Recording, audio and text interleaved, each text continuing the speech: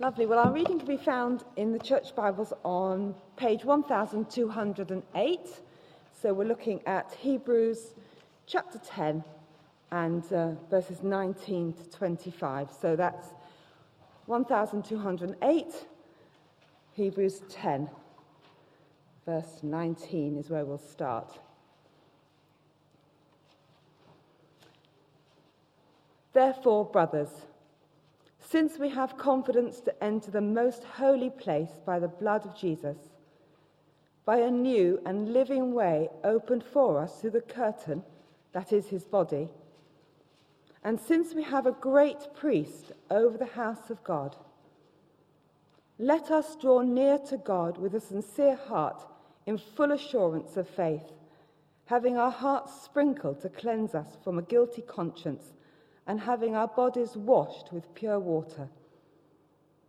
Let us hold unswervingly to the hope we profess, for he who promised is faithful.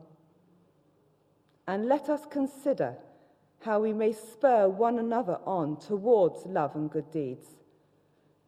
Let us not give up meeting together, as some are in the habit of doing, but let us encourage one another, and all the more as you see the day approaching. Well, when you had that passage read to us by Janet, you probably clocked up 5 let us. You know, it's the kind of Christian end. Well, he's getting towards the end of his letter, whoever it was who wrote the book of Hebrews. And it's kind of like a kind of Christian, I can just picture, it's a kind of Christian version of Henry Laurence Olivier playing King Henry V in Shakespeare's play, and he's urging the troops once more into the breach, dear friends. Well, this Christian writer is saying, let us do this, that, and the other. He's spurring them on, and we see quite a collection of them. Let us draw near to God. Let us hold unswervingly to the hope that we profess. Consider how to spur one another on towards love and good deeds. Don't give up meeting together. Encourage one another. And so how are we able to draw near with God? And this passage shows us the means, how it's possible for us to draw near with God. It's not an automatic right. We're not born able to do that. But also the disposition, the attitude that we should have. And it's these first 3 verses, 19 to 21, that they hold the answer. But they're not actually accessible to us. We don't understand. We can't do the let us unless we understand the basis on which we're able to draw near to God. And I'm afraid we have to go to a little bit of the Old Testament stuff in order to make sense of it. So we go to the tabernacle. That's the kind of tented holy place that kind of was instituted in the days when the people of God were on their migration from Egypt, where they'd been liberated, before they arrived in the promised land, the land of Canaan. And God had appeared to their leader Moses. This is just another picture of this life-size replica of the tabernacle, which is somewhere in the Sinai desert, I think, today, just north of Eilat. It's a tourist attraction, but it's a good visual aid. But at Mount Sinai, which is today called Jebel Musa, as the monastery of St. Catherine, where some of the kind of oldest copies of the Bible, dating from sort of 200 AD, they were found there, stuck in the archives.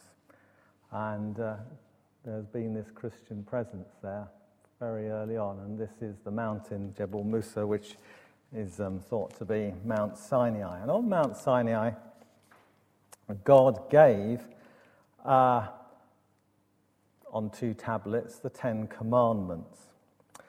And they came to be housed in 2 small, these are the tablets.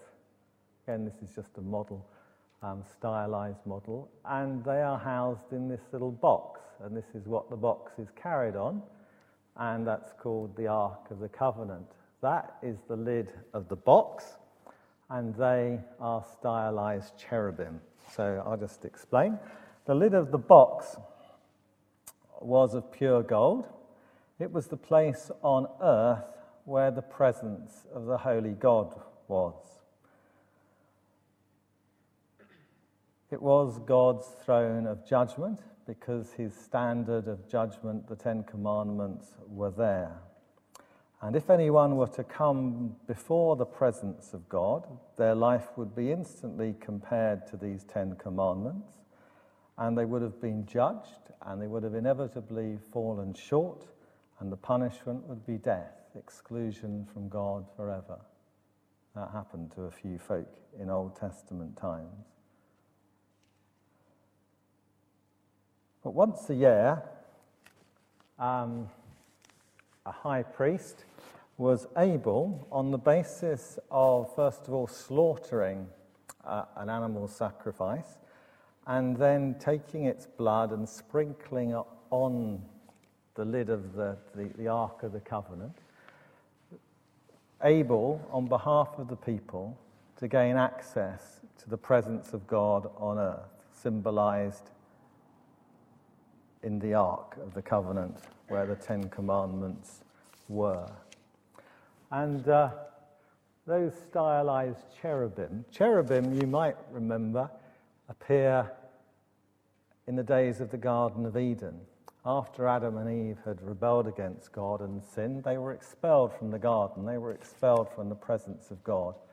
And the cherubim, they guarded the entrance with their swords to the garden. In other words, there was no way back for Adam and Eve based on Adam and Eve's ability to get through to the garden. They were expelled, excluded from the presence of God. Their sin made them contaminated. Or if you, instead of using kind of ritual or symbolic or these kind of ceremonial kind of terms, you think in terms of right and wrong and of justice, they were people who were unrighteous. They were guilty before God. And here, though, they are looking down. You can just about depict. Nobody knows what cherubim look like, by the way, so any kind of model of the Ark of the Covenant will have whatever the artist kind of decides to do. But basically, they do have wings. I think that's kind of clear. And anyway, you can see that's a face, and these are the wings. And instead of looking to kind of bar access, they're looking down onto the lid of the Ark of the Covenant. They're looking down at basically admiring the blood that was sprinkled there on this mercy seat.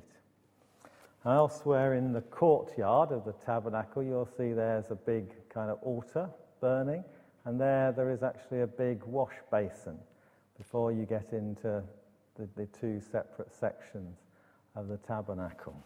And the altar of sacrifice here, that is where, having slaughtered the animal and the blood taken to be sprinkled, the blood represents life, and God sees it as being a substitute for the human being's life. And there on the altar, the rest of the animal is consumed by fire, and it wafts up to God, and God is thought to be pleased by the fact that a substitute has taken the place of a human being. And then there's this wash basin. Oh, so that's the bronze altar. That's the wash basin. And the priests, who would otherwise be thought of as being contaminated, because they are now covered by the blood of the substitute, they then wash themselves clean, and they are no longer contaminated. And they can go into the holy place, and the high priest can enter the most holy place once a year. So when the priests went in, because on the basis they gained access into the holy place, they were able to put incense on this altar, and it would waft up, symbolizing that their prayers were getting through to God. They had gained access to him by the merits of the substitute. And once a year, the high priest was able to get right inside This is the first section. This is the holy place, and beyond it would be the most holy place. And they were able to get through. That's the kind of incense bit, and they would be able to go there. So just to kind of give you a kind of layout, we've seen the altar, the laver, the holy place, the most holy place, and then in the holy place you have the altar of incense, and in the most holy place you have the Ark of the Covenant. That's the kind of layout. Now what we see is, if you went to Jerusalem today, this is what you'd see. You'd see the Dome of the Rock, the mosque there. You'd see the Al-Aqsa Mosque there. This is the Temple Mount. If you were to go there in the days of Jesus, this particular site would have been occupied by the temple built by Herod. And if you go there today, you would see this section of the wall there. That's what they call the Wailing Wall, the Western Wall. That's the part of the Temple Mount that Jews can get to. They don't go on there in case they happen to wander across where Abraham, I think, was going to sacrifice Isaac.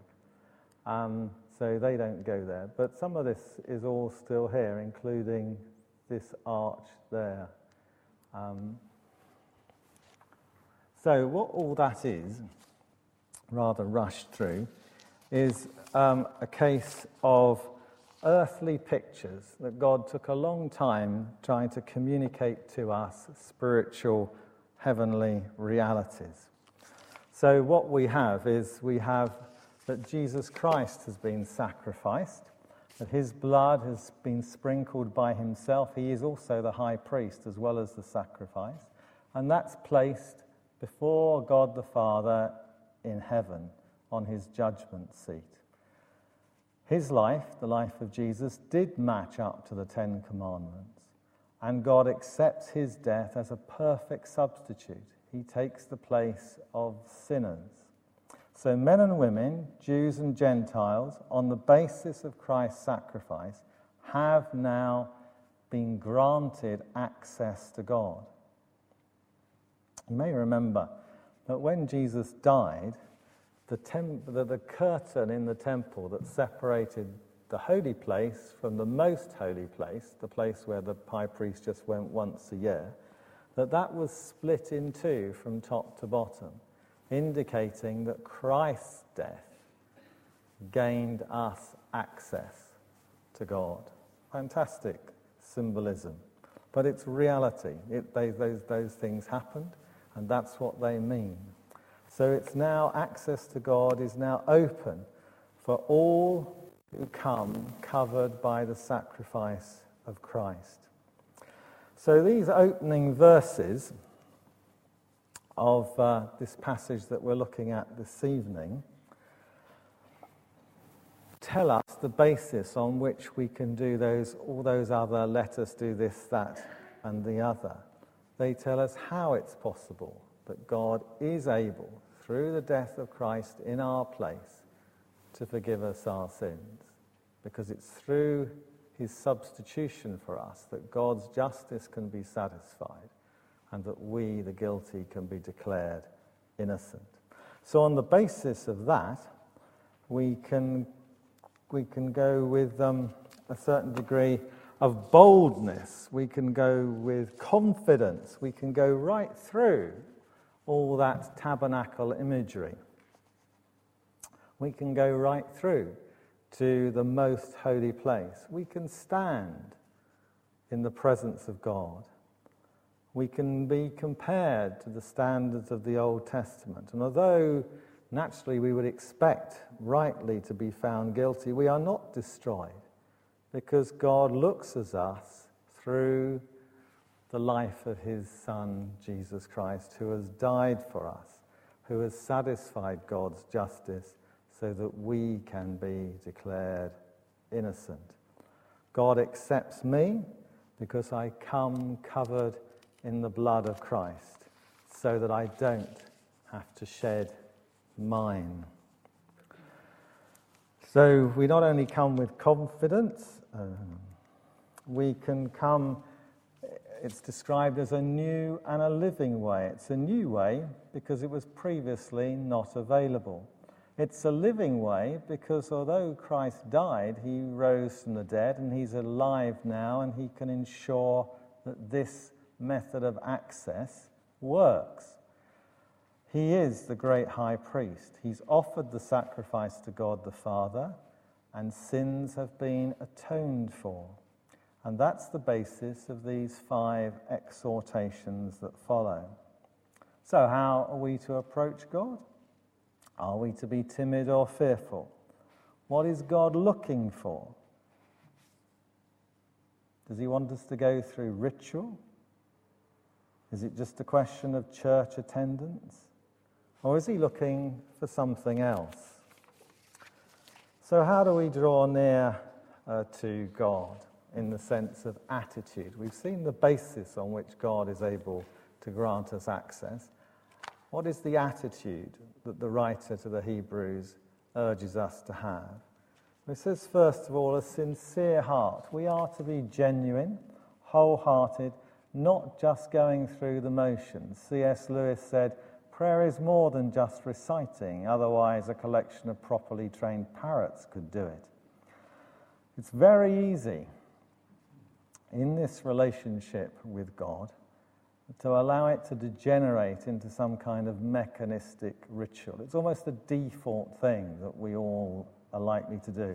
It's easy for us to see it if it's in a totally different religious context, which is culturally fairly alien to us. So if we see, for example, Eastern Orthodox services, or certain very ornate Roman Catholic services, or even high Anglican services, we can easily sort of start to think to ourselves, is this some kind of pantomime? Are they just going through the motions? It seems endless. But, we can also do it. In our particular style, we can quite easily just go through the motions. We do the external, we're not connected internally. And that shouldn't be like that. We must engage our heart and mind and will completely. We should come with full assurance, with boldness. If we've grasped what Christ has done to gain us access to God, and if we're trusting him for that, there is no reason for timidity or tentativeness. We can have full assurance. In the Old Testament, people were told to keep their distance from God. But in the New Testament, we're told to draw near to God. Cleanse from a guilty conscience, having our hearts sprinkled to cleanse us from a guilty conscience, he writes. Rebellious acts lead to a guilty conscience. You don't need me to tell you that. If you do something which you then quickly or subsequently realize is wrong, your conscience will prick you. You may well feel uneasy if you have a sensitive conscience. And that relief is, there's only relief for that when you confess your sins and make kind of restitution, if possible. So without Christ, we are left with a guilty conscience.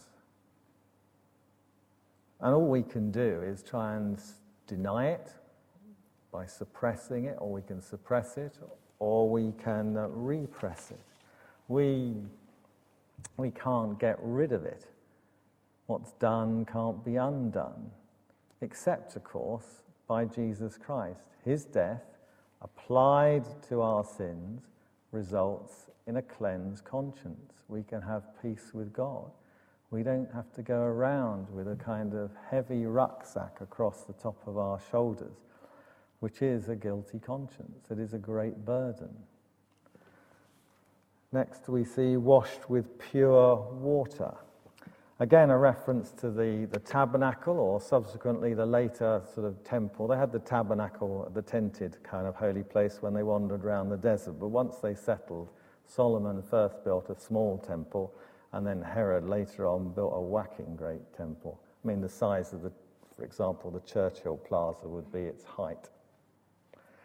And again, this is here, we have this reference, not to the altar of sacrifice, but to this great big wash basin used for the ritual washings. Appropriating the sacrifice of Christ for our sins, which are symbolized in water baptism, means that we're clean. We are no longer contaminated. So being cleaned up, we can approach a clean God. We won't risk polluting him, so he would have to otherwise eradicate us.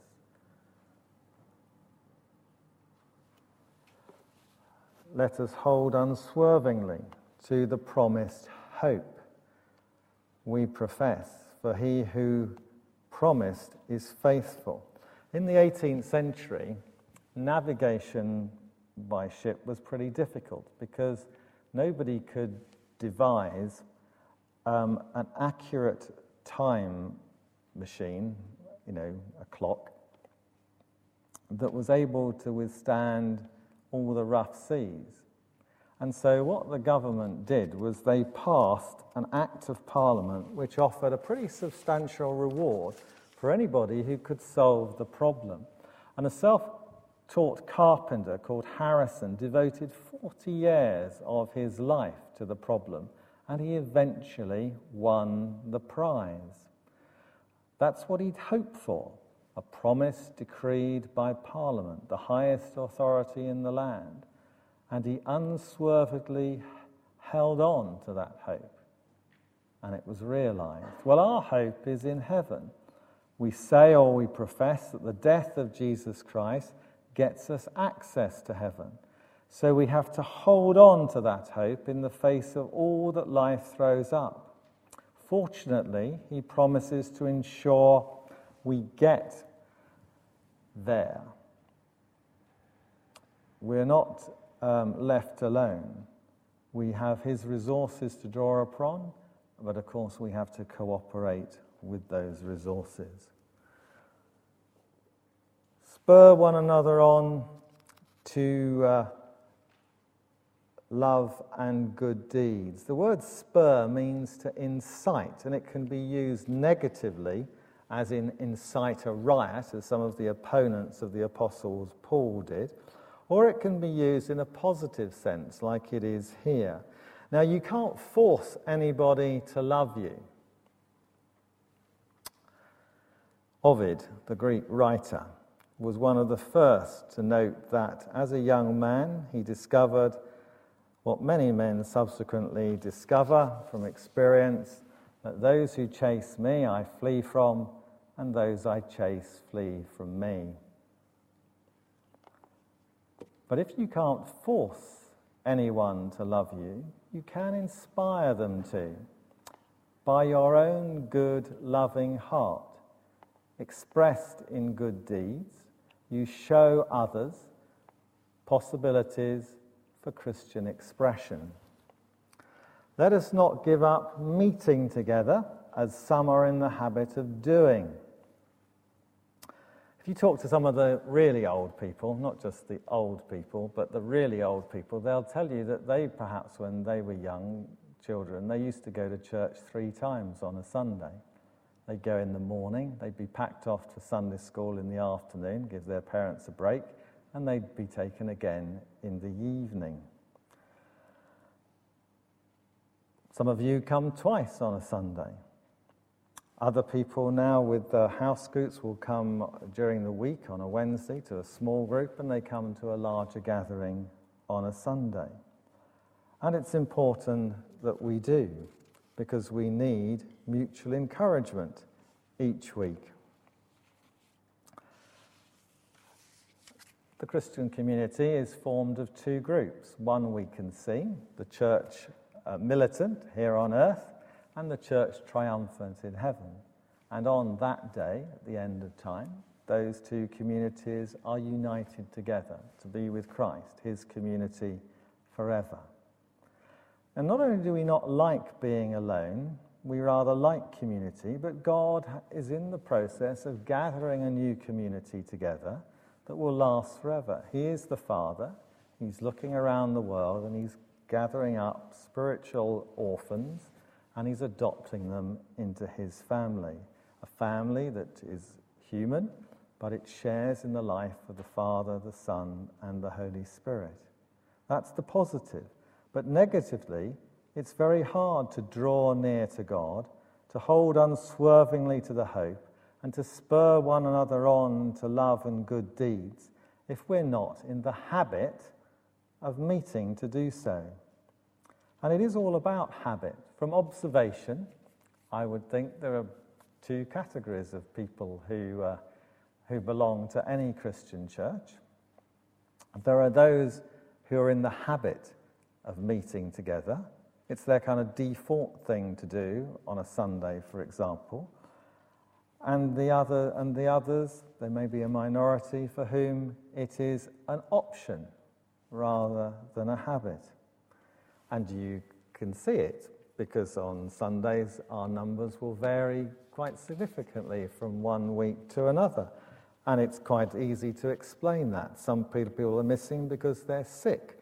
Others because they're away visiting relatives for the weekend. For others it may be work. The nature of their work might be that they have very long shifts, and although we have services on sometimes at 8 o'clock in the morning and 6:30 in the evening, that still isn't quite a range of times to enable them to get here.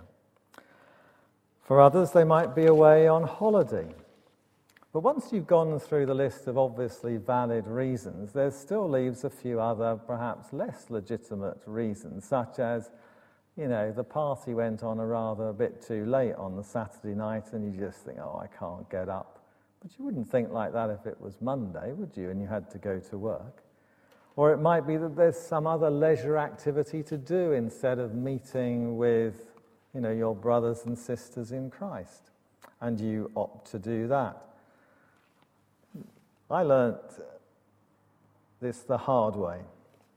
I became a Christian through Crusaders, what's called urban saints today, when I was 12. And it used to meet on a Sunday afternoon. When I was 14, I started playing Sunday afternoon league football for a team called Rough Common, which summed up our character as well as our way of playing, really. And it was a very successful team. But soon after I started playing, I broke my arm. No more football. Back to Crusaders. And then they changed Crusaders to Sunday mornings. That was okay. I could go and play football on Sunday afternoon, no problem. But, I'd taken a fancy to learning judo. And the dojo, which is the place where you go and do your judo, was on a Sunday morning.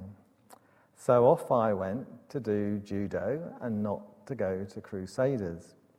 On the third week, because the way you sort of learn is the best person is on the mat and he takes all-comers one after another. And as you go to him to kind of do your throws, he is better than you and he will throw you. But on this occasion, he trapped my arms.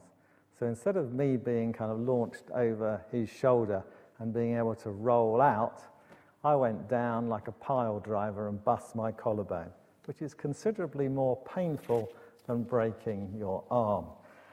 Although I've never been in labour, I have watched it. I can just say that a busted collarbone, I suspect, is equally painful and lasts longer. That's a brave statement to make, isn't it? But any woman who has had a baby and broken her collarbone is probably the only person who can correct me. So you see, I'd learnt the hard way. God knew that I was at risk of swerving off from the hope that I had set before me, and that I wasn't going to be getting the encouragement that I needed if I basically did other things than meeting with other Christian believers. Now, the issue is not that you shouldn't play sport on Sunday. There's nothing wrong with that. But play in the morning so that you can come in the evening, or play in the afternoon and you've got the option of coming in the morning or the evening. The issue is an issue that if we play sport, or if we go country house visiting, or if we go to the seaside instead of meeting with other believers, that's the important thing. Now, once or twice won't make a great difference to the progress in your Christian life. But once started, it can easily kind of default into a habit, and you become less and less regular. So instead of meeting together being a good Sunday habit, it becomes a possible Sunday option. You see, one of the few ways of indicating what are our priorities in life, what are the most important things, is how we spend our time. The other is how we use our money. So, I would advocate to you, be in Christian fellowship each week, which is usually a Sunday.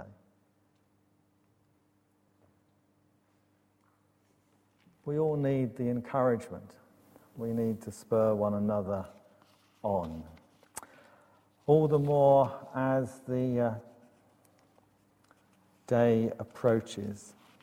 We don't know when that day is going to be, but we know it's sooner than it was last week. That day, of course, is the day of judgment, the day when our eternal destinies are pronounced, whether it's eternal life or eternal death, whether it's heaven or whether it's hell, whether it's inclusion with God or exclusion from God.